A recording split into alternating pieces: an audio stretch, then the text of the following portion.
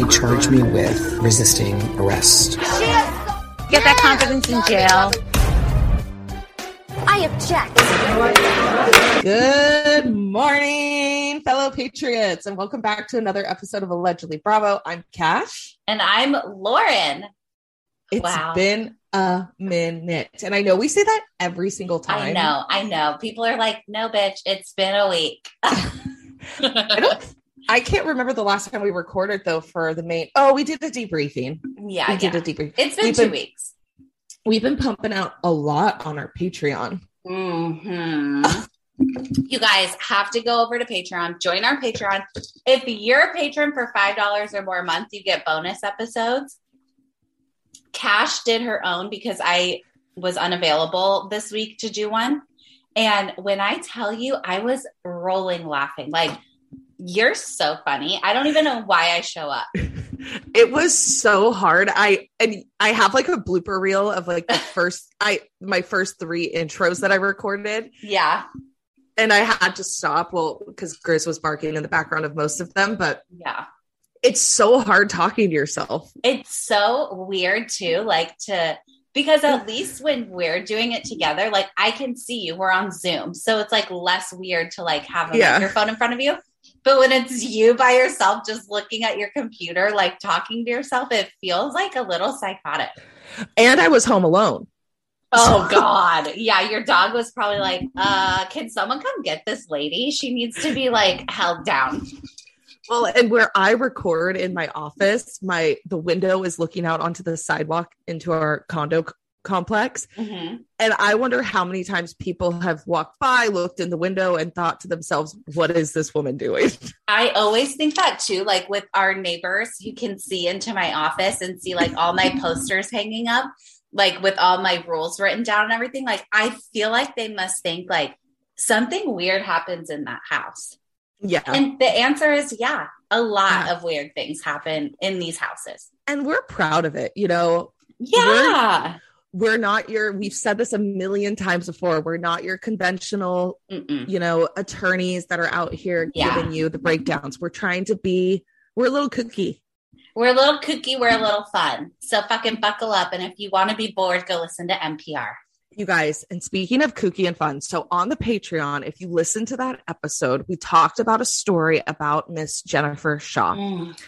And I felt the need that I could not tell it without the presence of Lauren. I still I had to stop myself from doing something about it last night. Yeah. So you guys, just for a little bit of background, we did a merch drop last week with hats with Jen Shaw legal team, Erica Jane legal team, allegedly Bravo's my lawyer, like super cute. So cute. I'm obsessed. They're so cute. And so we posted them onto our stories. We posted them onto our Instagram page and we would I think we tagged Jen Shaw, Lisa Barlow. Yeah. Whoever was in their hat, because it's like, we're using your words. Like we're going to credit you. And so do you want to tell the listeners what happened? Okay. So here we are like posting our hats and like Cash and I are like, okay, like good drop. Like we'll move on to the next one, XYZ. And all of a sudden we get a message and it's from Jennifer Shaw. What? And it's the middle of the day, like on a Tuesday. It's the middle of the day. And Cash and I are just like chit-chatting about like the hats, and all of a sudden we get a DM from Jennifer fucking Shaw. And we got. We got Jen Shaw. We got scammed. We got scammed. We got scammed. And it's like, I have been sitting here thinking to myself, like, I really hope Jen has a smoking gun. I really hope Jen has a smoking gun that just makes it so that she's absolutely not guilty of all these crimes that are alleged against her. But I will tell you, in my opinion, the government's got a good case. And we're going to tell you why. Read it, bitch. Okay, so you guys, we get a message from her and Lauren had actually sent a message to her with the post and said, hey, Jen, we would love to send you a hat if you would like one. She liked that message. Mm-hmm. She then responds and says, that's nice of you. Thank you. I'm actually ordering these for my team. LOL with an okay, like hand gesture. Emoji. Yeah. emoji. We said, oh my gosh, that's so cool of you. We are rooting for you. Let us know if you need anything. We need a pic in that hat. She's like, I'll send you a pic. I'm ordering 8 of them. Do you think I can get them next week by Wednesday? Mm-hmm. And we said it should be there in 6 days, and we can always try to expedite if we can. Yeah. And that message was seen. Seen. Which is the most hurtful, I think. Did the order ever come through? The order never came through. And so here I will say, I've been scammed by Jen Shah. Allegedly, Bravo has been scammed by Jen Shah. I've been scammed. Cash has been scammed.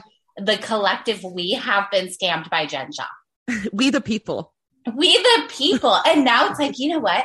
The full circleness of this whole entire thing, like, the reason we started this podcast was because Jen Shah was being a scam artist.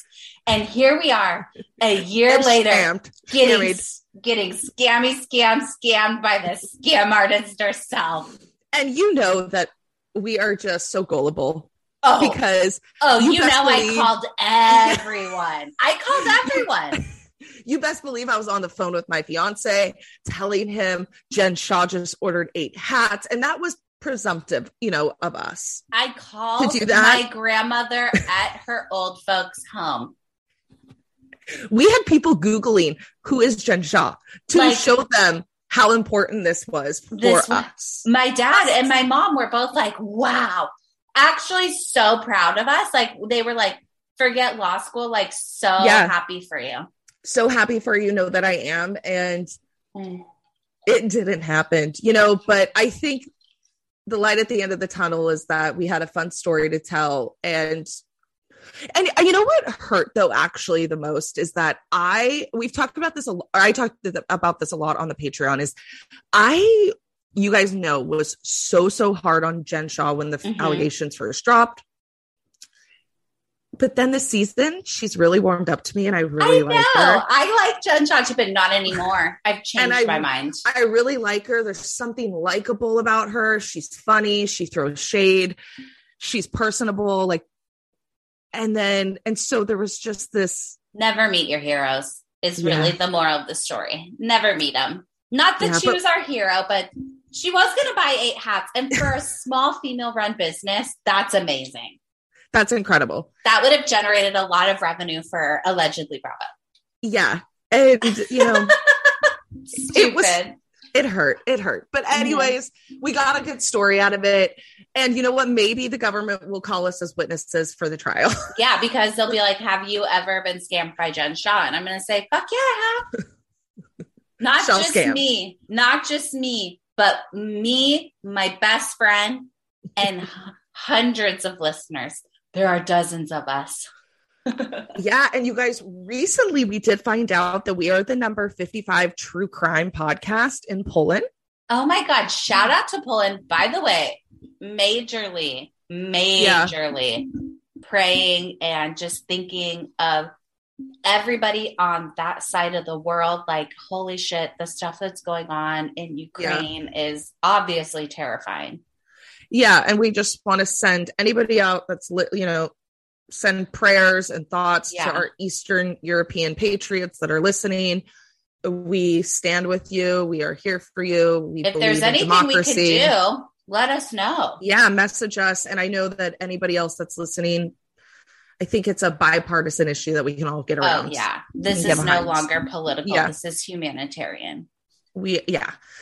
And so, Lauren and I are going to definitely have to rethink our Poland international tour that we were going to go on. I mean, I'm so excited. I was ready to eat some blood sausage, and it was very Joy Behar of me. Yeah. Did you see that? No. What'd you do? Oh my God. No. Did you see the clip where Whoopi Goldberg on The View was talking about the crisis that is going on in Ukraine, and Joy Behar makes a comment about how frustrating it is because, she has this Italian vacation planned, and because of COVID, it's been postponed, and now she might not be able to go. You guys, I'm in shock. I invite you to go.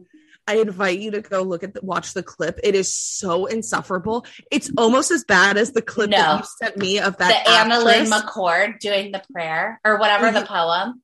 If I was your mother, Vladimir Putin. Ugh. You guys, there was this actress that went on Twitter and gave this very intense, dramatic reading monologue of if she were the mother of Vladimir Putin, none of this would have happened. Yeah. It's like, why are we all making this? Like, why are celebrities making this about themselves? Like, Joy, no one cares that you can't go on your Italian vacation. It's like, and of all the people who don't care, I guarantee you it's those of us watching your show. Yeah. Like, none of us have been on a vacation in 2.5 years. Yeah. That like aren't going to fucking Italy. Anyways. Okay. Segue. Do you want to introduce the topic we are discussing today? Yes. Myself and every patron that we have on Patreon have voted. And we've decided that this week we are taking Kim Richards and we're cracking her open and we're just going to get a good look inside. Like, what is fucking happening over there? And we're not just talking about drunk at the hotel Kim Richards. No. We're getting into the depths. fat burger. Yeah. We're going to talk about it. We're getting to the meat. We're going to talk about the husband. There. You mean, yeah. You mean her daughter's husband. Yeah. But I'm also going to talk about every other husband that our friend Kim has had. So I love Kim. Like, I'm a Kim stan. Here's the deal. My brother and I have always said, like, I'm the Kyle, he's the Kim. Like, I'm the one who's always freaking out about his bad decisions. Very accurate. The one always making bad decisions. Like, that's just how the cookie crumbles. So I have a kindred heart to the Richards family. So Kim and Kyle were both born to Kathy Dugan and Kenneth Edwin Richards. And I don't like the name Edwin. And I'm so sorry for anyone who's named Edwin that's listening, but I just don't like it. I think Teddy's husband ruined it for me. Yeah. Oh, okay. I didn't know if you realized you connected the two. Yeah. Yeah. I just think it's like weird. Okay. So, that's a hot take. That's a hot take. I know. Hey, listen, it's my first weekend off. Yeah. Really, in so long. So I'm having a full glass of Aperol Spritz and I don't take any responsibility for anything said on this podcast this week. Yeah, and I'm drinking an iced coffee, so I'll just try to make sure I rein you in. Yeah, you be the reiner. I'm going to be whatever I want today. Okay. Okay. You live your truth. I'm going to live my truth. So last night when I was up till 4 a.m. because the world is ending, I started reading a new book called The House of Hilton. And it was so... Are you okay? Oh, it was really eye-opening. We're 15 minutes in and the sauce is flowing. Sauce is flowing. The House of Hilton was honestly, like, I'm only probably 25% of the way done, but I learned. Who wrote the book? Somebody named last name Oppenheimer. Okay, so it hasn't been green lighted by the Hilton fam. I don't know, because whenever I downloaded it, it did have the names of other Hiltons, but Jerry Oppenheimer, his name was on the front cover. So I don't know if it was like a story about name. I don't know. I didn't download this in a way that was like legal, appropriate. Okay. So I have this book now, and I was reading all about how Kathy, it was really mainly about Kathy because it goes into the Hilton stuff, but Kathy and Kim and Kyle obviously share a mom named Big Kathy. And oh my God, Big Kathy seemed to have been a complete, I don't even know what the word is, like madam. Oh. Is that the word? Like when you are a lady of the night, but like the mother of the night, like allegedly, because I've never met this woman. Word on the street is that Kathy was like, you will marry rich and you will have babies with rich men. And that was her rules for her kids. Like Big Kathy taught Kathy, Kim, and Kyle like how to give proper blowjobs. And so she was kind of like the pimp. And okay. apparently, I'm sorry. I thought you were insinuating that Kathy was out on the town being somewhat of a. She was, yeah. She was definitely being a freak on the streets, which we love. But she was also being like this matchmaker of like Hollywood elite. So there was matchmaker, make me a match. It's like what's that lady from Millionaire Matchmaker? Millionaire Matchmaker who? It was Big Kathy in the day. She set up everybody with everyone, and everyone thought like, oh, Kathy for sure is a madam. Like she is running a brothel. Okay. I mean, she did well. She did do well, but I guess so Kathy Hilton was the result of a one-night stand in the back of a car. Did you know that? No. I didn't either. And when Kathy was born to the mom, Big Kathy took little Kathy and was like, deuces, back of the van, and was like, we're going to be rich. And then ended up doing whatever, ended up with Kenneth Edwin Richards and having Kyle and Kim. So I didn't know that Kathy had a different dad. Yes, she has a different dad that I think they met in high school. I want to say Big Kathy and Kathy's father, but Kathy's bio dad, they've never had a relationship. Like once that was over, that was just over. So while Big Kathy is raising Kim and Kyle and little Kathy to be like little celebrity, like girls that are like marrying rich men and, you know, just getting their way through Hollywood, which is when Kim starts getting all those jobs, like working on Little House on the Prairie and like a nanny show and some show, the movie Escape to Witch Mountain. So she lives her life as a child star, Miss Kim Richards, after a crazy sexual upbringing. So she starts dating now and she starts marrying Monty. You know Monty? Remember Monty? Yeah. He was having cancer. So he passed away. He passed away, exactly. So Monty was the heir of a supermarket franchise.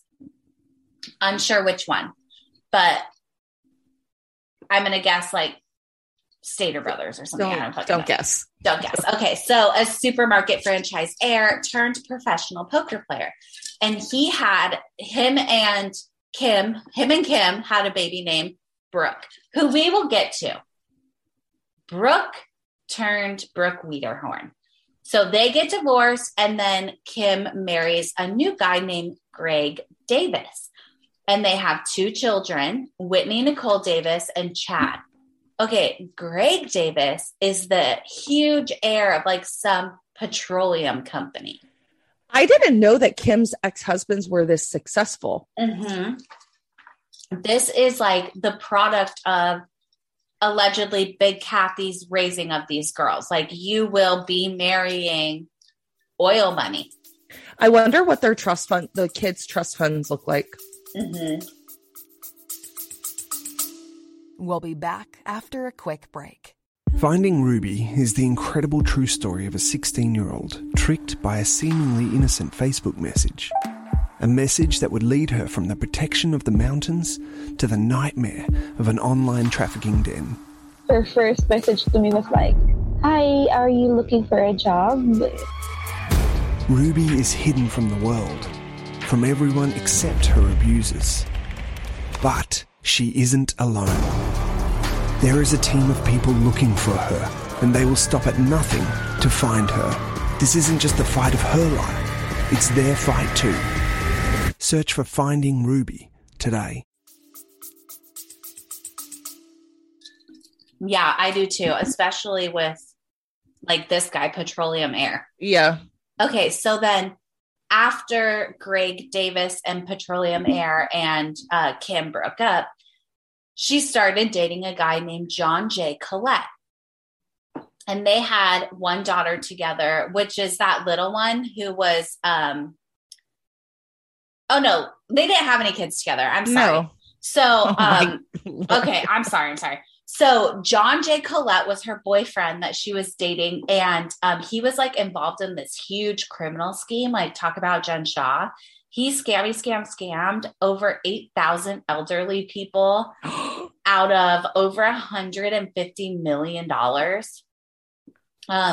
by like selling partnerships and like oil and gas leases to like all these old people, which is like fucked up. Like these people like just get all their money and they want to retire and like die peacefully. And he scams them out of all this money, you know?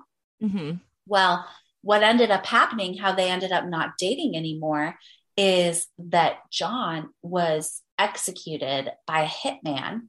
Whoa. He was shot twice in the back of the head while on the phone with Kim Richards.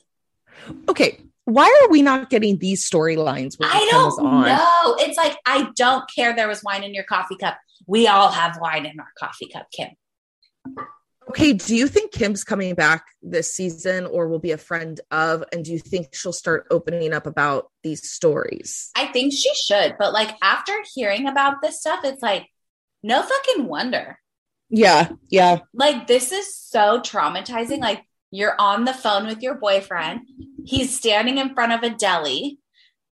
I wonder what they're talking about. Like, I wonder, like, was she like, I want the turkey on rye with provolone? You know what I mean? And then he's shot in the back of the head and she didn't know what was going on. Like, she was just like, huh. So she calls the deli and she's like, have you seen my boyfriend? Like, he's a nice looking guy. He was just in front of the deli. Well, she had to go ID the body at the coroner's office. That's rough. So rough. And after all the evidence was presented in court, they said, listen, this was a hitman. Like this murder was done by hitmen. However, no evidence of who this hitman was ever like, or who ordered the hit. None of that evidence was ever brought out. So to this day, we don't know who wanted this John guy dead. I'm sure if we Googled a little harder, it would come up, but I just have a problem Googling the mob, you know? Yeah, in this day and age with cybersecurity, you know, and the Russians. I'm just not going to risk it. Like, I'm tired. Yeah.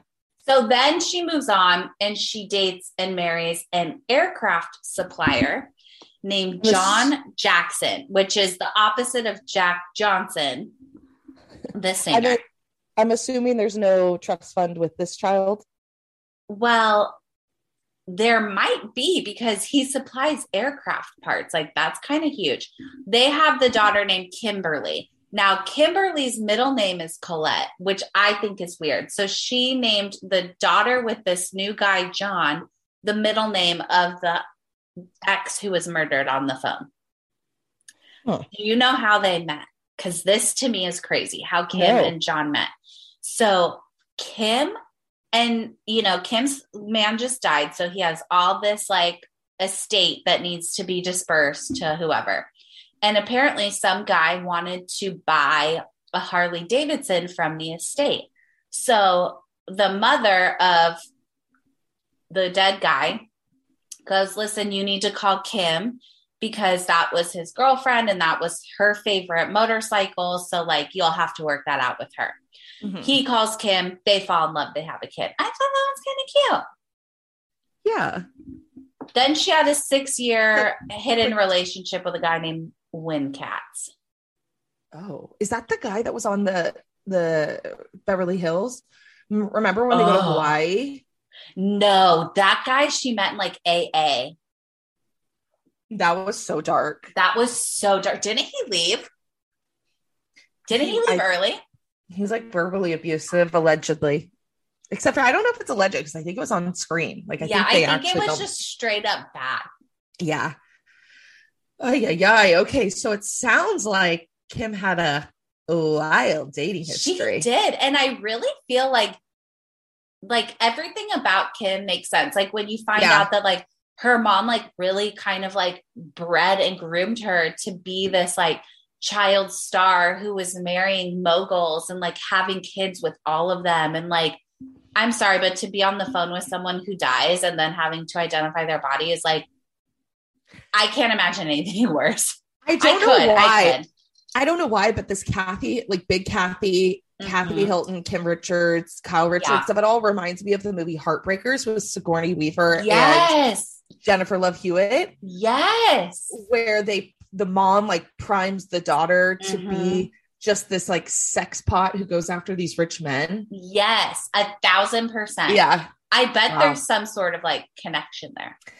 I mean, her family's, the kids are all doing very well. So, I mean, besides Kim, because we're now going to move into her troubled past. And I say past, I mean, the last 6 years, really, because it really started to happen. I feel like her run-ins with the law really started to happen once she was fired from Real Housewives of Beverly Hills, or stopped appearing, I guess, which coincides with her substance abuse issue. So on April 15th, 2015, she was arrested for trespassing, public intoxication, resisting an officer, and battery on a police officer at the Beverly Hills Hotel.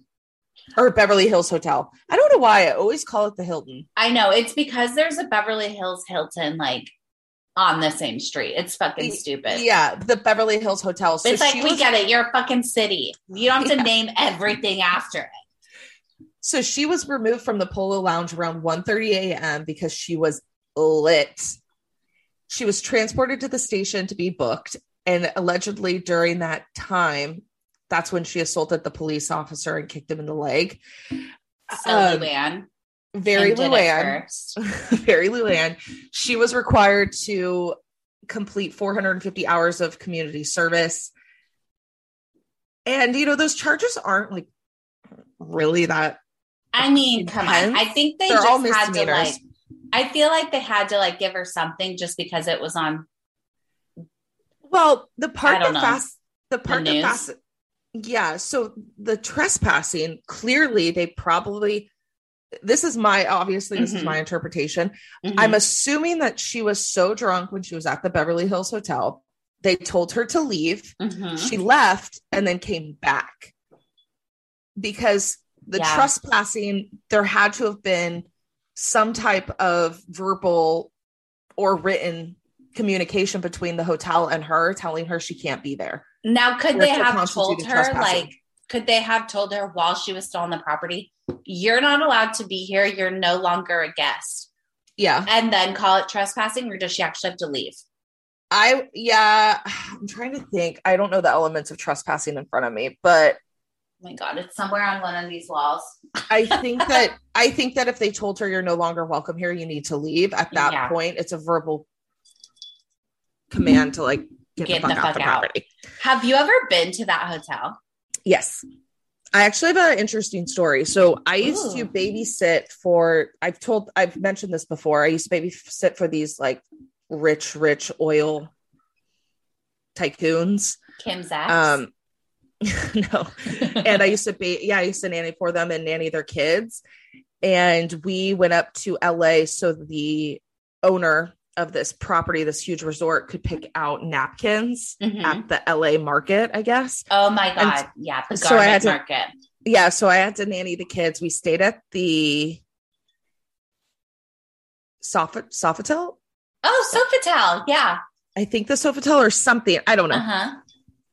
And then we went to the Beverly Hills Hotel for lunch, and we sat there, and Kareem Abdul-Jabbar was there. Oh my God. A bunch of other people were there. Yeah, we sat outside and just had brunch. Okay, my brother used to work there, and I forgot about that. Yeah, so when we got to go, like it was so fun because it felt like just so like bougie, you know, like they knew us, even though it's because he was the employee. That's the wine opener I use all the time. Me too. I do have to say, I did get a wine opener at the gift store, which it was like a $30 wine key, by the way. Like it was outrageous. But I tell you, I keep it in my purse. Like it's the best wine key ever. Like I love it. Love. But their salads they are so good. They cut up the lettuce and everything so little that everything fits on your fork. So little. So little. Bougie. Yeah. Okay. So moving on, August I can't read. August 2nd, 2015. She's arrested for shoplifting at the San Fernando Valley Target. She shoplifts around $600 worth of goods. I mean, okay, that's not that hard at Target. Like, we've all been to Target for a roll of toilet paper and left spending $600. Yeah, like a roll of toilet paper, a side table, and some tampons. You're there. Yeah, exactly. You're there. So I don't really know the outcome of that case, but I'm sure it was probably diverted some way, and she wasn't. I mean, we are in $600, California. like, I'm sorry, $600, I feel like it's so dumb. Like, it's a misdemeanor. Give the money back and let's all move on. You're okay, drunk. So I think the next one we're about to talk about is what people remember the most is Kinsley the dog. Kinsley was, I have to say, like, when he was on that show, like, I had such a special place in my heart for Kinsley. Like, do you remember in law school, my friend Liz? Mm-hmm. She was obsessed with Kingsley. Like, Kingsley was the star of the Real Housewives of Beverly Hills during this time. However, he had a bit of a temper. He had a bit of a temper. He bit a lot of people. So the first incident was between Kingsley and Kay Rosario. Mm-hmm. She had asked the court for $1 million worth of damages as a result of an attack. She was only awarded $8,000, which makes sense. You're really not going to get much. Yeah. And then another incident was, this is alleged, was from March 2014. That's the same lady. Oh, I'm sorry. That's the same lady. Yeah. Sorry. Split it up weird. Sorry. This is the same lady. Mm-hmm. So allegedly this is what happened. So Kay was staying at Kim's house. Mm-hmm. She allegedly didn't know that Kim had a dog, but when she found out, Kim was like, "Oh, don't worry. Kingsley's so sweet. He's nice. Like, you can pet him, blah, blah, blah." Mm-hmm. And then all of a sudden, Kingsley jumped up from the bed and attacked Kay, causing an injury to her hand, arms, and back. She fell backwards and was bleeding. And that's when Kay's daughter came in and yelled at Kim and said, we need to call 911. And Kim's like, please, please, please don't call anyone. And as a dog owner, obviously you don't want to involve the authorities, because the moment that you do that, they have to take a report and it turns into an incident. Did you see the photos? No, I don't need to see the photos. It's disgusting. No, I don't need to see the photos. You don't need to see the photos. It's like seeing the photos of the McDonald's crotch lady. It's something you don't need to see. You guys just know it's bad. We should do an episode on that. If you've never seen those photos, we had to watch it in torts. Yes, that was the best documentary I've ever seen. It's so good, but they show you the photos, and when people are like, "Oh, the lady she just spilled. It wasn't a big deal." You guys, her skin was peeling off. She had to get a skin graft. I think at one point you can see her bone, or like you see through her vagina, you could see her fucking pelvic bone. Like, I'm sorry, but that's hot coffee. Yeah. So, which is the name of the documentary, and I really encourage you to watch it.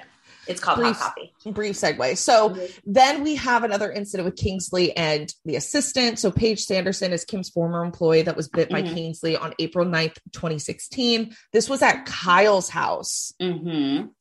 And so this is alleged that the dog lunged at her, bit her, held onto her lower abdomen and crotch, tearing off her leggings and underwear and ripping off portions of her flesh. And if you look at all of these incidents, like, he's biting in the same kind of region, like the hands, the back, the stomach, the crotch area. I really am uncomfortable with the ripping of the crotch. Yeah. And I feel like there was a better word to use in the legal pleading. And I just have to say, pelvic region. If I ever just get my crotch ripped off by a dog, for God's sakes, do not write that in the pleading. Call it a cooter, call it anything else, but don't call it a crotch. Yeah. Crotches just seem itchy, like in and of themselves, An interesting part of this lawsuit is that the assistant joined Kyle into the lawsuit because it was her house.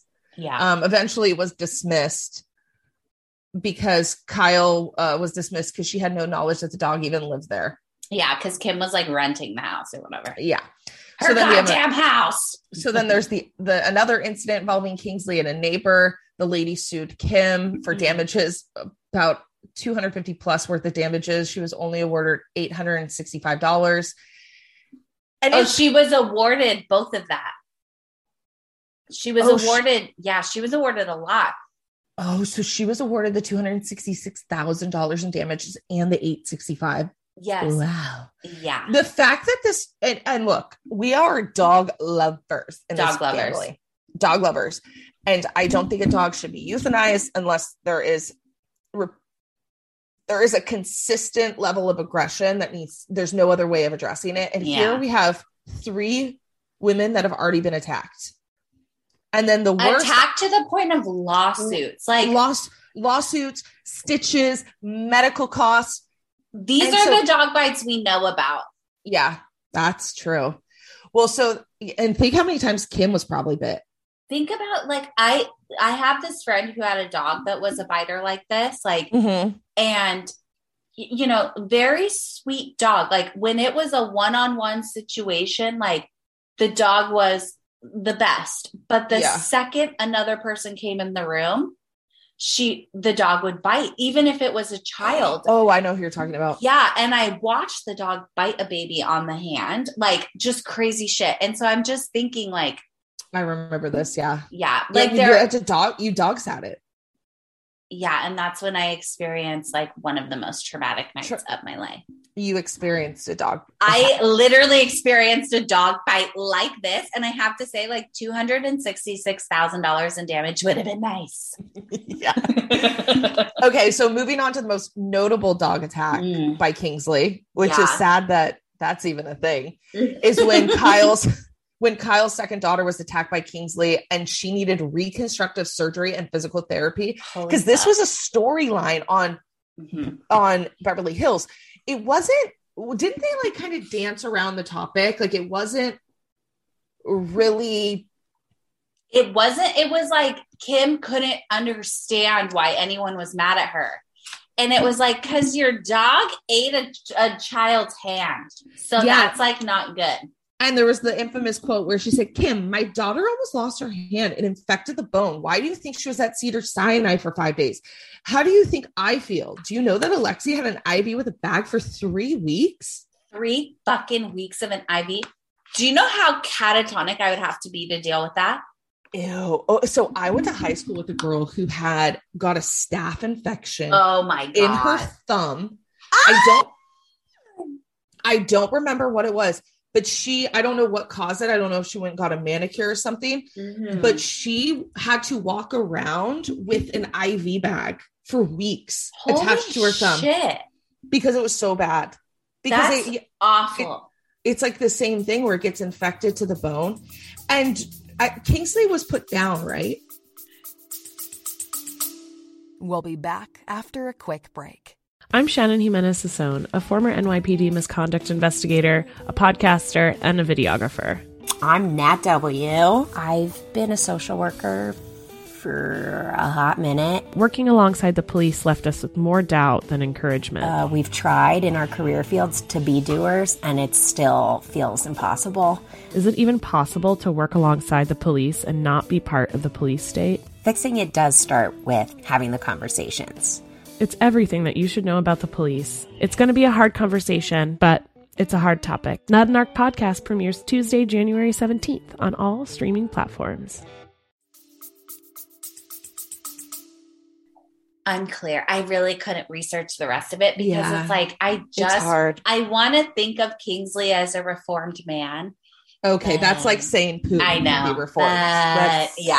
It's not happening. Sorry, Kingsley. R.I.P. probably. Yeah. So then moving on, just to close that portion out, just of the dog bites, Kim's also dealt with some unpaid tax issues. I can't stand rich people who don't pay their taxes. It's like, pay your taxes. We do it.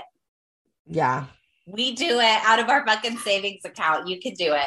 Yeah. So she had unpaid taxes in 2013 at $52,000. In 2014, again, she had about $66,000. That's over. Is that $1 million? How much is that? That's over 100,000, Lauren. Yes, that's true. Yeah. I hope I pass the bar. And she also had, just to close out Kim Richards lawsuits, she also had an issue with her unpaid ghostwriter that she didn't pay. Mm-hmm. And ironically, the name is Allison Kingsley Baker. Isn't that insane? We got maybe another. Maybe it was Kingsley. the dog. Maybe the dog was like, actually, I need pain and suffering. This is all because of you, lady. You didn't feed me for weeks while you were strung out. And so Allison Kingsley Baker sued Kim Richards for about $10,000. Mm-hmm. And I'm really unclear what she wrote. Yeah, it's like, what were you ghostwriting for? Like, I don't see a memoir. I don't see a memoir. Maybe it was a book that was supposed to take off, and then maybe it was her tagline. I mean, 10 grand's like nothing. I know. Yeah, that's actually, like I wouldn't write a book for $10,000. Are you kidding? Oh my God. That's so funny. That is so funny. Okay. So that's just like a little brief background on Kim Richards. Mm-hmm. And so now we're going to move on to really what everyone I feel like is tuning in to hear is dare we the call Fat it Burger. The meat and potatoes. The meat and potatoes. The Fat Burger of it all. Because this story broke recently. And I'm in shock, really. It's wild. Okay, so let's just talk about the fact that Fat Burger is at literally every single party Kyle Richards has ever had on TV. There's always a Fat Burger pop-up tent. And I've never noticed that before. Oh, it's all I noticed because she's always fucking eating cheeseburgers. And I always thought it was insane that they had those food at a white party. I just would have picked a different food item. I don't know. I'm also just like a little weird about that. Like I would pick all white food, like something cool. I don't know. And what all ice white cream, food? Snow cones, white cotton candy, ranch dressing fountains, like, things like that. Yeah. Things like that. Uncut jams. Things like that. Oh my God. I talked about that in the Patreon. Oh, that was the best. So Uncut funny. jams. Okay. So tell us about how Fat Burger is connected to the Richards Hilton family. Yeah. So Farrah, the daughter of Kyle, dated one of these people. Their last names are the Wiederhorns. Okay. So the Fat Burger people are the Wiederhorns. So Farrah dated a guy named Kyle. Might as well be Kyle. Taylor Wiederhorn. And this was like, 5 years ago. Like now Farrah's like married to someone else or like engaged or whatever. Well, Kim's daughter, Brooke, ended up dating and marrying Taylor's twin brother, Thayer Wiederhorn. So they got married at Kathy Richards' house, which is like it looked like a beach house in Mexico. It was really cool. So apparently though, Kim was so wasted at this wedding that the sober coach that she brought fucking quit in the middle of this whole trip. Yeah. So the Fat Burger truck was obviously at this big wedding between Richards royalty and Wiederhorn royalty. Which is such a tongue twister. Okay, so Kim Richards' daughter, Brooke, marries Thayer. Mm-hmm. And the dad of Thayer's, his name is Andrew Wiederhorn. Uh-huh. So he's this just like mogul, right? Yeah. He's the CEO of the cheeseburger mogul. So he's the CEO of the company that owns Fat Burger and Johnny Rockets restaurant chains. Mm-hmm. But interesting point here is that maybe many of us who are not privy to the Wiederhorn family would be shocked to find out that they're being investigated for these allegations of fraud. But we're here to break it down because in 2004, Andrew Wiederhorn pled guilty in the U.S. District Court in Oregon to charges of paying an illegal gratuity to an associate and filing a false tax return. I mean, you guys, He spent 15 months in federal prison and had to pay a $2 million fine. And the most interesting part about this is, so the company that he worked for at the time, the day he pled guilty, the company he was in charge of, its name was Fog Cutter Capital, which is so weird. Fog Cutter Capital. God, they awarded, just consult one person about that name. They awarded him $2 million in bonuses and agreed to keep paying him during his incarceration. When have you ever heard of that? That's ridiculous. And so after he was released so he served his time, he paid his fine. And so after he was eventually released from federal prison, he and his family go on this like major PR campaign to try to salvage their family's reputation. And so he goes on Undercover Boss at one of the Fatburger Burger restaurants in Arizona. You know, and during it, he's saying, hey, look, like, I've always adamantly denied the allegations that were brought against me. Like, I never intentionally engaged in this alleged conduct. And, you know, I've done my time, I paid the fine, and I'm just here to move on. Right. And one thing I found weird about that statement, though, is he mentioned in that statement that he was thankful for the experience. Yeah. And so the reason why we're starting off with this is because I had no idea that somebody who has been previously charged for alleged fraud can then become a CEO of another company and be a majority shareholder in that company, and people not second guess it, you know? That's like where I get so mad. Because in 2021, did you see that the shareholders actually filed a lawsuit against him and against Fatburger? Yeah. So this like kind of kicks off, I'm assuming, with the FBI's investigation. And so the lawsuit was filed against Fat Brands in Delaware by an accused Wiederhorn of looting the company and bleeding it of its cash. The suit referenced loans issued to him that were later forgiven, and numerous members of Wiederhorn's family who were on the payroll earning six figures. That's insane. So he just had all kinds of people like, I work for Fatburger. I'll make, and six figures is minimum. They're making minimum $100,000 a year. Minimum. And so Brooke's husband, I would assume, is on, I mean, we'll find out later, but I'm assuming one of those that is receiving a six-figure salary. So, well, it was all six of his children, his mother, Patrick Wiederhorn's, or whatever the fuck, Andrew Wiederhorn's mother, the household employees, his ex-wife, and others. So here's where I'll give him a little cred. So nice of you to continue caring for your ex-wife when so many don't. But also like fraud, not good. But there's no proof that they were on the payroll. It's that the people you mentioned had access to the credit cards. I don't know if they were necessarily on the payroll. Okay. That makes sense. Yeah. Okay. So let's get into the allegations that they're being investigated for. And I want to make that clear. No charges have been filed at this time with regard to the FBI raiding the Wiederhorn's property. And Brooke's name is not mentioned. No, this is, so when we're remembering all of this, like, don't even think that Brooke's name is mentioned in this. She just lives at the house. Yeah.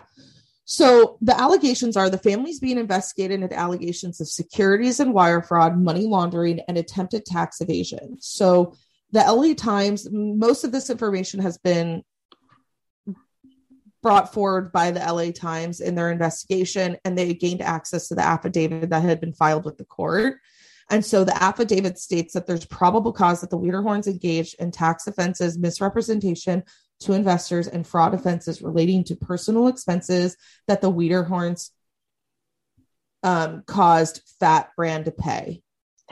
Okay. So they're like basically just sending their credit card bills to Fatburger and being like, pay it off, bitch. And do you want to get into some of the expenses that they racked up? These expenses, like, give me the chills. Like, as a gal who's had her credit card declined at a grocery store, like, this is upsetting. Yeah. Remember when we were at Costco? I was just telling my sister about this. Cash and I went to Costco and we loaded up. Like, we were using her mom's membership and we went shopping, like up and down every aisle, like loaded everything onto the conveyor belt. And then we get to like the part where the lady scans the membership and she goes, your membership's expired. And we were like, no, it's not. It's her mom's membership. Yeah. Turns out your mom canceled it because she's like, nobody lives at home anymore. It's just me. We had to leave everything on the conveyor belt and walk out of Costco with our tail between our legs. And it led to a huge blowout between me and my mom. In the Costco parking lot. In the Costco parking lot. Where you've had a car stolen before. You guys. I can't believe that. Costco is a big part of your life. Costco is a huge part of our life. And ironically, we used to defend them in lawsuits.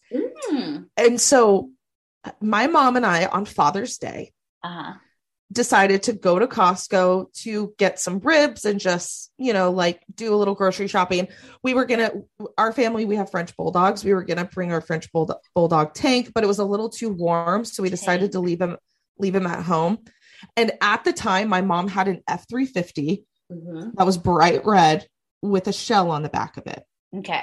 So a very it's a noticeable car. Yeah, it's big. And it's a big car. So when we pulled into the Costco parking lot, obviously everybody that's been to a Costco knows that the parking lot is packed. So my mom just like automatically goes to the back corner because she knows we'll find a spot. We park the car, get out, go do our shopping. And then I'll never forget, we were in the shampoo aisle and I made a comment about whether or not I needed to buy the shampoo. And there was a man who was kind of like lingering around us. And he made a comment to me about it. And then I was like, oh yeah, whatever. And then we took our shopping cart and walked towards the checkout. And I watched this man walk by the checkout out through the exit without buying anything. And I thought, that's weird. The same guy who chit-chatted about shampoo. Yes. And so then my mom and I check out. We're walking to the back of the parking lot. And do you ever park your car and you're like, wait, did I park it in this aisle? And you're going around tooting the horn, like trying to play Marco Polo. Yeah. So my mom and I are playing Marco Polo. My mom's looking for the car and then I'm looking for the car. And finally I say something to her. I was like, Mom, where's the truck?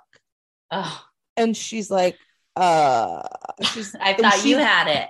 No, she said, I thought I was losing my mom's like, my mom thought she was having like an Alzheimer moment. She's like, I thought I forgot where we parked. You guys, car was stolen. Holy shit. We called the police and the police were like, we've been having a problem with this Costco parking lot where these trucks are being stolen. Because we lived in San Diego at the time. And so they basically the guy, what the cops told us is that they watched us the moment that we got out of the car. They had somebody in the parking lot that was getting ready to steal the truck. And then that man that was inside Costco was following us. To make sure that you were not at the car or going Exactly. Holy shit. And so they say that these thieves, they just take the truck and they like have a shop around the corner or a shop in the area, like a chop shop, and they just park it inside or they just take off and it's on its way to Mexico. How did you get all that shit home? So the Costco employees were so kind to us. They took all of our groceries and they put them in the refrigerated section of the store. They came out and gave us water. We had to wait for my dad to come pick us up. Oh my God. But the reason why I brought our French bulldog up is because we almost had our dog in the car. Can you imagine? No. I would have murdered somebody if my pet were missing. I would literally go insane. And what people don't realize, like when your car is stolen, like they have your registration with our address on it. They had like everything you've ever left in the car. Yeah. And my mom's a runner. And so she had like her really nice running sunglasses in there. We had water bottles. We had her watch was in there, running shoes, like all of that. And they never found it. Yeah. Brazen. Brazen thieves. Yeah. So speaking of brazen thieves, these brazen thieves, thieves brazen thieves. Okay, get back on track. So yeah, tell us where were they spending this money? Okay, can you imagine? Like my nipples are hard thinking about it. $183,000 at a jewelry store. Yeah, but that's like a bracelet. But I was gonna say, like, they better have gotten more than one thing. Here's the deal. I would be upset if my man spent almost $200,000 and I only got one thing. I would be mad. I mean, maybe I'm just like a little bitch, but I really would want more than one item. Right. It's like, here's the bauble barley. Okay. $150,000 for a down payment to Rolls-Royce. All this ended up getting paid back by Fat Brands. $100,000 to a divorce attorney, which makes me question. Yeah. Like, okay. And then this is the part that brings Brooke into it. They allege that Mr. Patrick Wiederhorn, with the help of Thayer Wiederhorn, Brooke, I thought his name was Andrew Wiederhorn. What did I call him? Patrick. Oh, why do I keep wanting to call him Patrick? I don't know. Yeah, whatever. Daddy Wiederhorn, and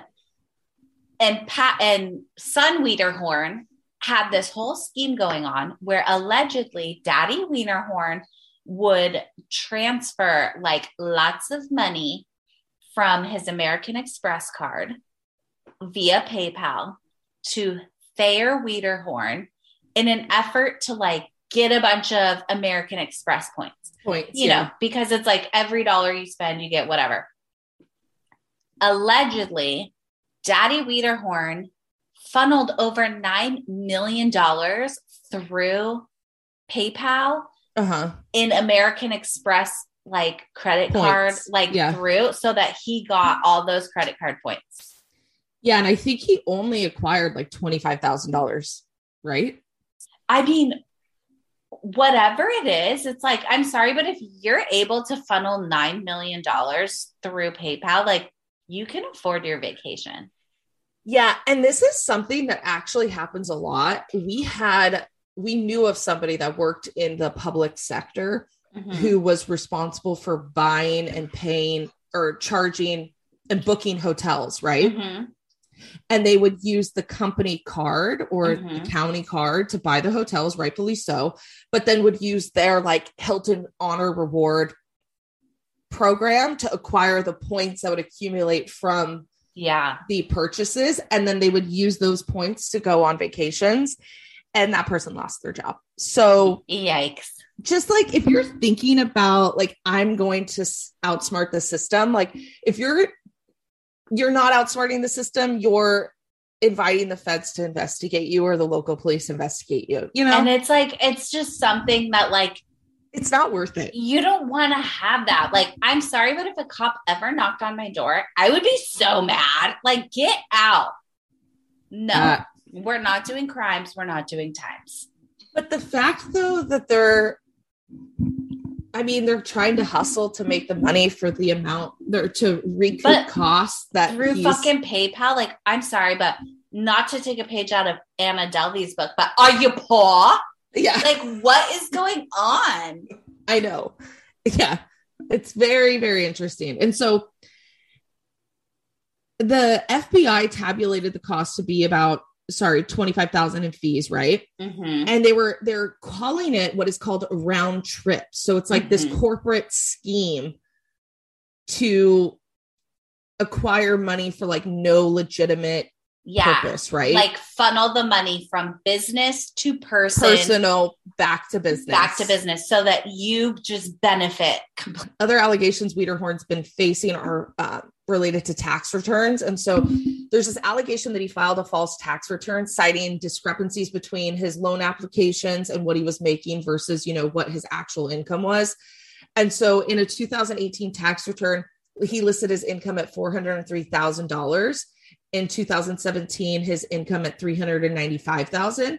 But then if you look at an application that he had applied for a car loan and a home that he purchased, he reported his earnings at $200,000 per month. Yeah. Or So about it's like 2.4 million. He's lying and misrepresenting his income. Just for it to benefit him. Like on taxes, it's lower, but on loans, it's higher. It's higher. Exactly. Yeah. And so I guess though he has like what, $3 million in personal taxes that he owes to the IRS. And he's like, oh, but I'm on a payment plan. Like, don't worry. And it's like, I feel like the IRS and the federal government would have had a conversation. Yeah. Before they were like, can you give us $3 million? But maybe they haven't. Like, I don't know. Yeah.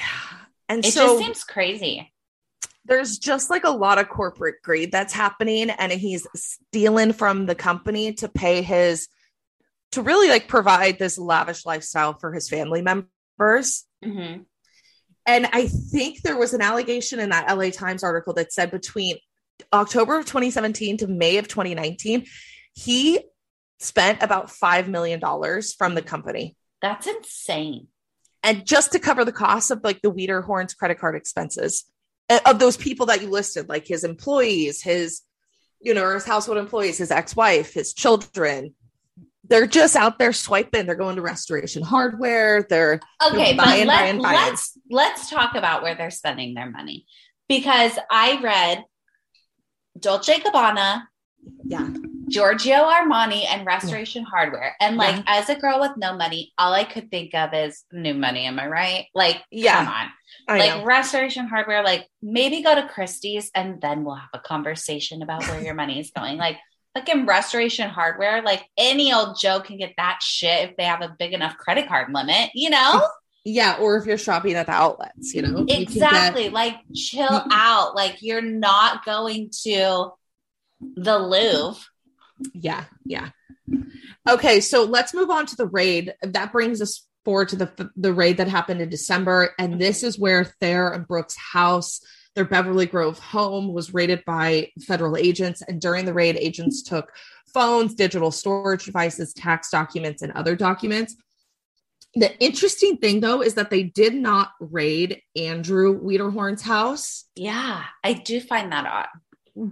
But I guess it sounds like they did do surveillance on him. They were watching his property for quite some time. They were watching him walk his dog. And so they're doing like a mass surveillance on him. Maybe they're waiting for something crazy then, because it's like, I'm sorry, but like walking your dog, like let's follow him to wherever he's going. But I'm wondering, though, because of Andrew Wiederhorn's past experience in running with the law, if he's using Thayer as his pawn. And so Thayer's the one who is the not the mastermind, but is the one who will take the fall, is going to have to take the fall for it. And that's why dirty. Most of the information has been stored at their house. Or maybe Thayer is just like a little version of his daddy and, is practicing unsafe spending. I love that. But Wiederhorn has categorically denied the recent allegations. He's adamant that the loans he had applied for are completely legitimate and were independently reviewed and approved. And he also is saying that his tax returns were prepared and approved by an independent tax professional and have been making payments under a agreement that he has with the IRS. And it's like, look, you may have had an independent person check it out, but that doesn't mean that you're not lying about it. Well, and it's like, okay, sure. An independent person checked it out. Great. Most of people have like a business person will likely have their tax returns prepared by someone else. Yes. But at the end of the day, you're the fucking one who signed it. Yes. So it doesn't really matter what the other person did. Like you got to review it and be like, this looks weird. I think I made a little more than $200,000. And who's to say your independent tax person is not in on the scheme as well? I mean, listen, coming from family law, they're all in on the scheme. The tax returns, everybody knows that your tax returns are filed to benefit you. Yes. In some way. So as of right now, the status of the charges remain kind of unknown. We don't know if the federal prosecutors are working on building their case and they're going to be filing charges. No idea. But right now it's in the investigatory phase. So TBD, but I really feel for Brooke and her family because she has children with this man. Yeah. And it's very like Teresa Giudice. Mm-hmm. where you trust your husband and his spending, very Erica and Tom Girardi. Well, allegedly, we don't have her side of the story. Like maybe her and Daddy O were like, I'm not going to speculate here on her liability, but maybe she was in on it. Maybe she was in on it. Okay. Let's do criminal behaviors. Do you want to go first? I'll go first because mine's very short because Lauren does have a dramatic reading for her criminal behavior. Mm-hmm. My criminal behavior is just, living with a man, you guys, can be really hard. Okay. It's so hard. And something that just really sets me off is when they go into the cabinets, they eat a snack and they leave it open. Like if you're going to open the bag of chips, roll it back up and close it. Yeah, no, the leaving the snacks open is offensive to me because it's like, I just went grocery shopping. I just spent all of this time and all of this money and you are going to disrespect our snacks. Our fucking snacks. This is the one thing we have going for our household right now. Anyways, that's it. That's insane. I'm so sorry. I agree with you. Fucking close the snacks. Like, it's not that hard. I keep an entire jar of chip clips on the counter. So there is no excuse. If you don't clip the chip, like it's just your fault. Like you have to eat stale chips. Okay, now moving on. Okay, so this is my criminal behavior. And I'm going to say this. It starts in the month of August. Blanket trigger warning, sexual assault.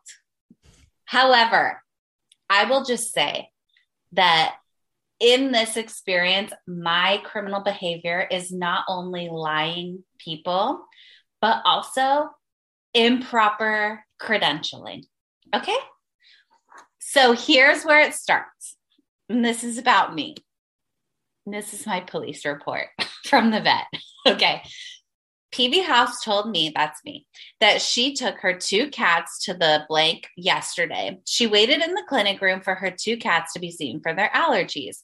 At approximately 15:30 hours, Dr. Vet, first of all, are you a vet and a doctor or no? Yeah. That's not med school. Yeah, but you're considered a doctor of veterinarian. I just feel like they should have said PV House, ESQ then, or something. You know what I mean? Like, JD. Like, if you're gonna, let's accolade everybody. Okay. Doctor entered the room alone to see her cats and close the door. He was able to evaluate one, but the other was too scared and she had to put it back in her carrier. Doctor asked her to get her first cat out again after she inquired about getting the cat anxiety medication. Doctor told her that he had to listen to the cat's heart due to his age. The cat is 6. Okay. And this is anxiety medication that the cat has been on. The cat was on the exam table and she, meaning me, was standing up next to it, the exam table, and holding the cat for the doctor. Doctor was standing next to Lauren on her left side, examining the cat, which she said was scared but under control. And I will say, Lexi was scared yet under control.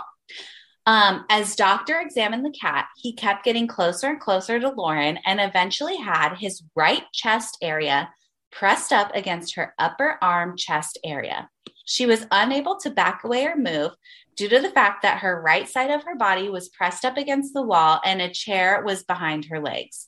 Lauren told me as the doctor was listening to her cat's lungs with the stethoscope, he placed his right arm around the back of her and began rubbing her lower back and right hip area above her buttocks with his open right hand on the outside of her clothing. She said he rubbed her lower back and right hip area in a circular motion with his hand for less than 5 seconds. As he did this, she told Doctor, "Get the fuck off of me," and pushed him away from her. Doctor told her sorry and then placed his right hand on her left shoulder and squeezed approximately 5 times as if he was massaging her shoulder. Doctor told her they would be back with the pet's medication and left the room. After waiting, an unknown veterinary tech brought Lauren the medication. Lauren said that she told the vet technician that she felt the doctor touched her inappropriately, and the technician apologized. The technician told Lauren that the technician felt doctor was a very touchy person, as he has touched technician on her shoulder in the past, and technician thought that doctor was just trying to be friendly. It's so gross. Lauren told me doctor did not say anything as he was leaning up to her or touching her back. She never made any inappropriate comments or compliments during the examination. During the visit, Lauren, was wearing a sweatshirt and leggings. And I will say, I was wearing my pink Allegedly Bravo sweatshirt and black leggings with pearls on the bottom. Okay, Lauren noticed doctor looking at her chest area several times, but she thought he may have been looking at the graphic on the front of her sweatshirt. Give us a follow at allegedlybravo.com. Buy yourself a sweatshirt. Buy yourself a sweatshirt. They're so cute. Cash is wearing one right now. Lauren felt doctor pressing up against her with her chest, touching her lower right hip, and it was inappropriate and unprofessional. She believed it was intentional and that he was doing it in a sexual manner. Lauren told me that doctor never touched her buttocks, breast, or genital area during the incident. Lauren said she didn't notice if doctor had an erection during the visit. Lauren said she felt very uncomfortable during the incident and decided to come to the police after talking with her family. Lauren told me she was not aware of any surveillance cameras in the room. I provided Lauren with a report number and she left the lobby.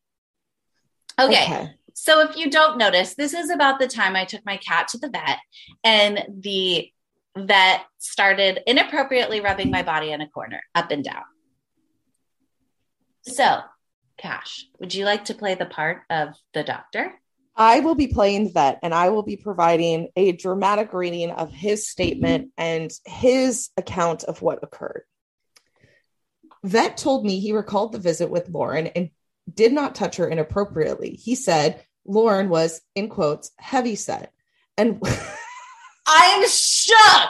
I cannot get fucking past that. Lauren, you remember me telling you that it's like my worst nightmare being described in a police report as fat? Cash, I literally was described in a police report as heavy set. And obviously I wasn't assaulted because of my size.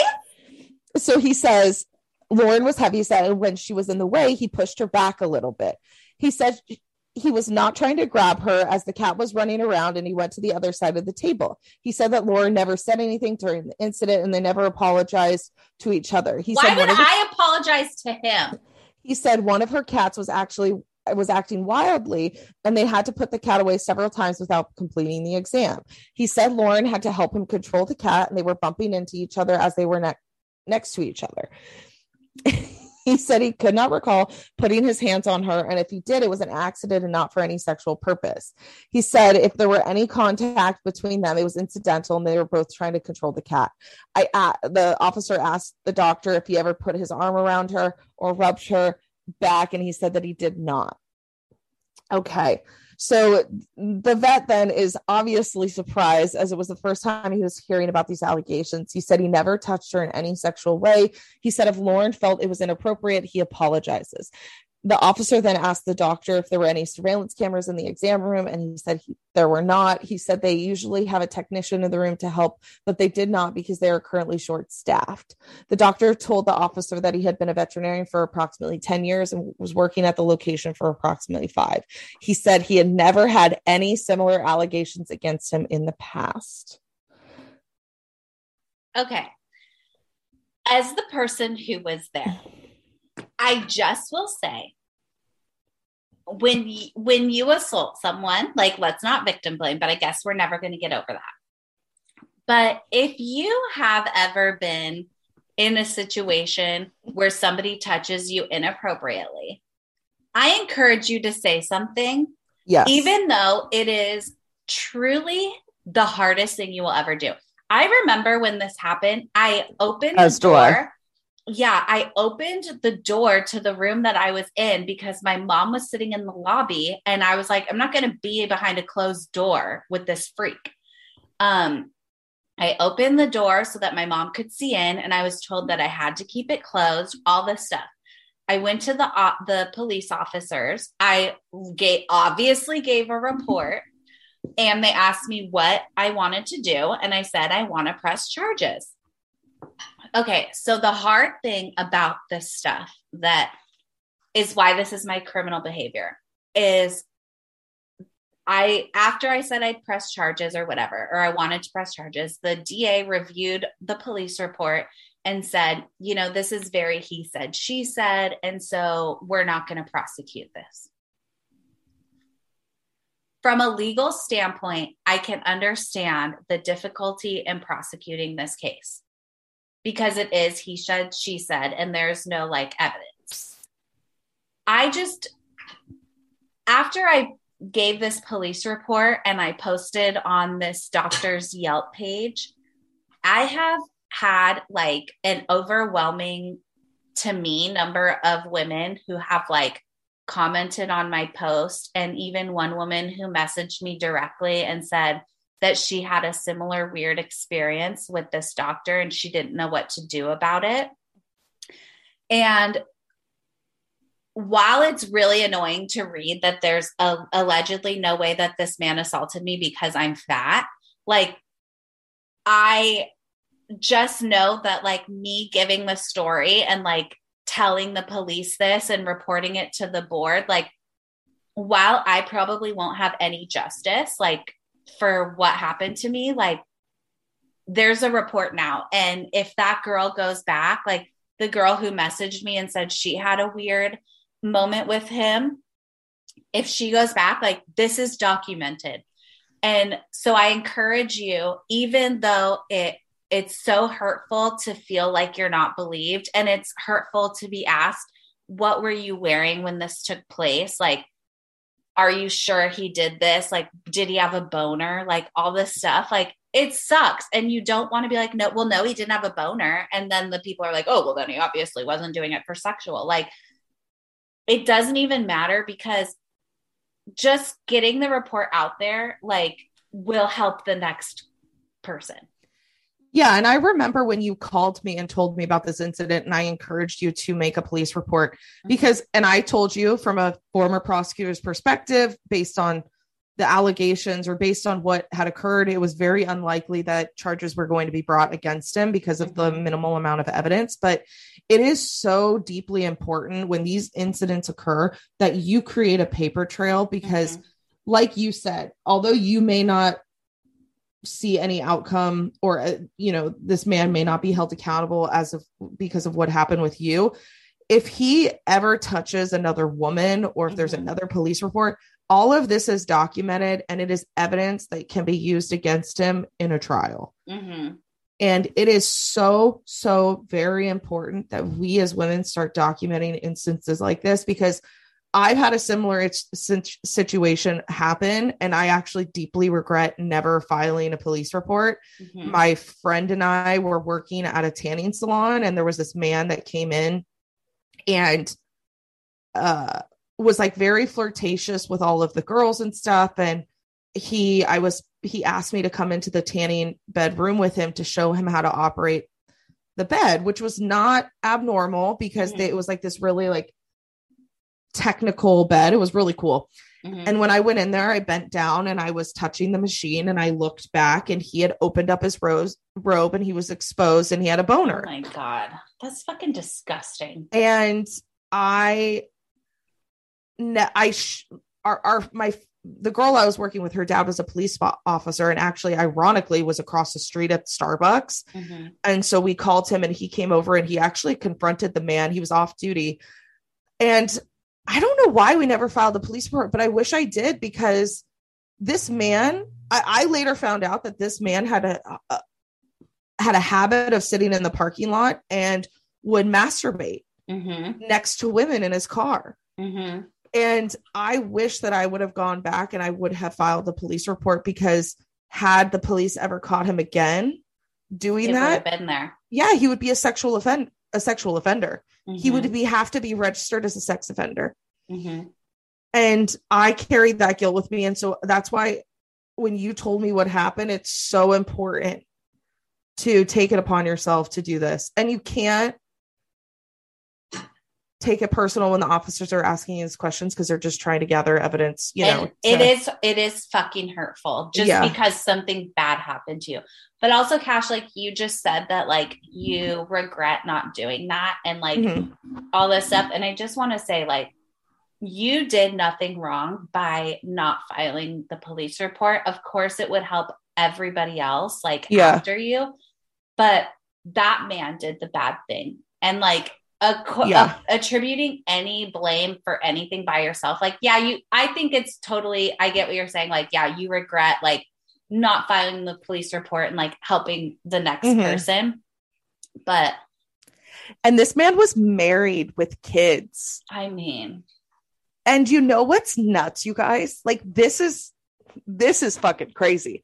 Is that I don't think I realized how gross and reprehensible that behavior was really until the whole Me Too movement came out, when people started really sharing stories of like weird incidences with men and being like, yeah, this happened to me. And I remember my boyfriend at the time was like, what? Yeah. It was my fiance at the time, was livid. Yeah. I mean, it's like your George Glass. Oh, well, and the problem with the behavior too of that vet is like he's touching you in areas like he's not intentionally touching your breast or not intentionally just touching your genital area because he's feeling the water. Well, and the other thing is like, I wasn't at the doctor. I was at the vet.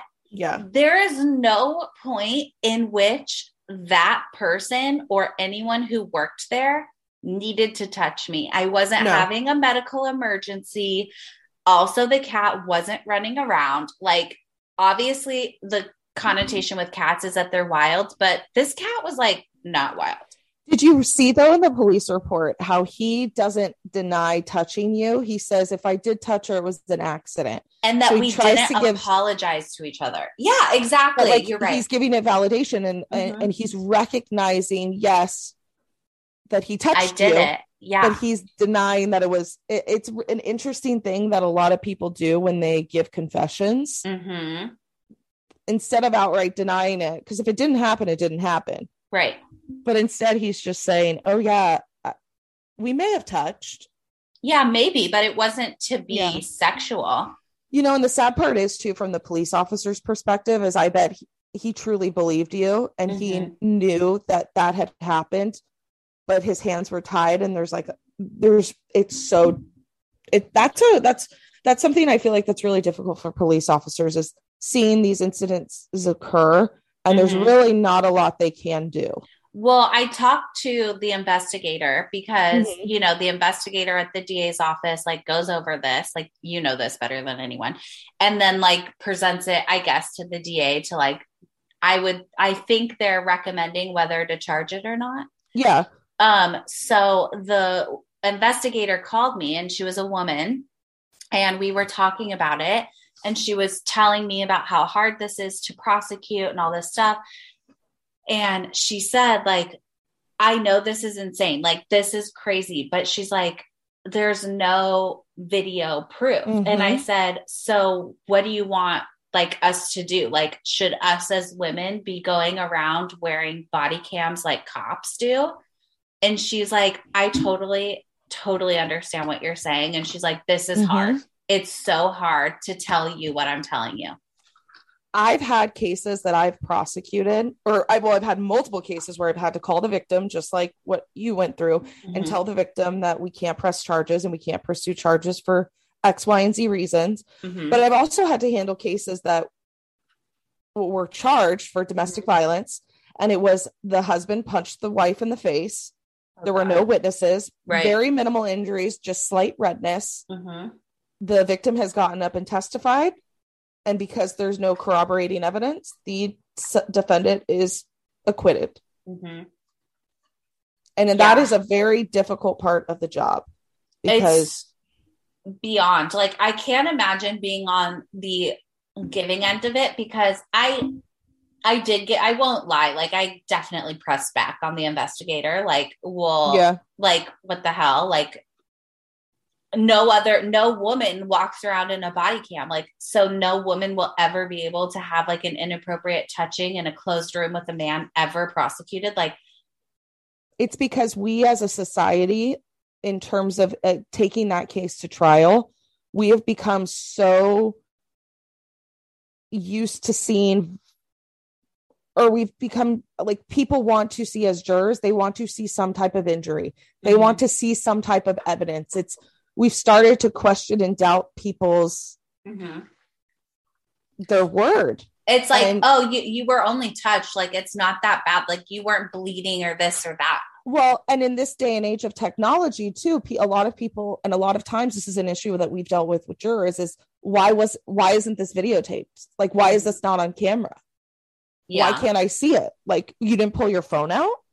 So I will say though, like, after this experience, I will never be alone in a room with a man without video cameraing it. I swear to God, ever. And you never should. And it's an interesting practice though. I know that the vet said that they were short staffed, which is hard to believe, but professionally, I've never been in a situation in a room alone. I mean, unless your doctor is a male, but a lot of times a nurse practitioner is always come in. Yeah. And especially like for the physical portion. Yes. But you should you always recommend and always ask to keep the door open or cracked. Yes. And the red flag was when I cracked the door and I was told not to. Exactly. And 99.9% of men who are in these fields are extremely professional and not engaging in this behavior. But right. I mean, obviously you don't know them. Right. We don't know these people, and you have to protect yourself, because I'm like actually kind of feisty and like a strong person who will stand up for myself. But like, if like my grandma were in there or something, like, I just think of all the people who like just take their sick dog to the vet, or their sick cat. It's like, you're vulnerable. Yeah. So anyway, this guy's a fucking asshole. My criminal behavior is don't be a fucking predator. And also, like, I will read you for filth on the internet.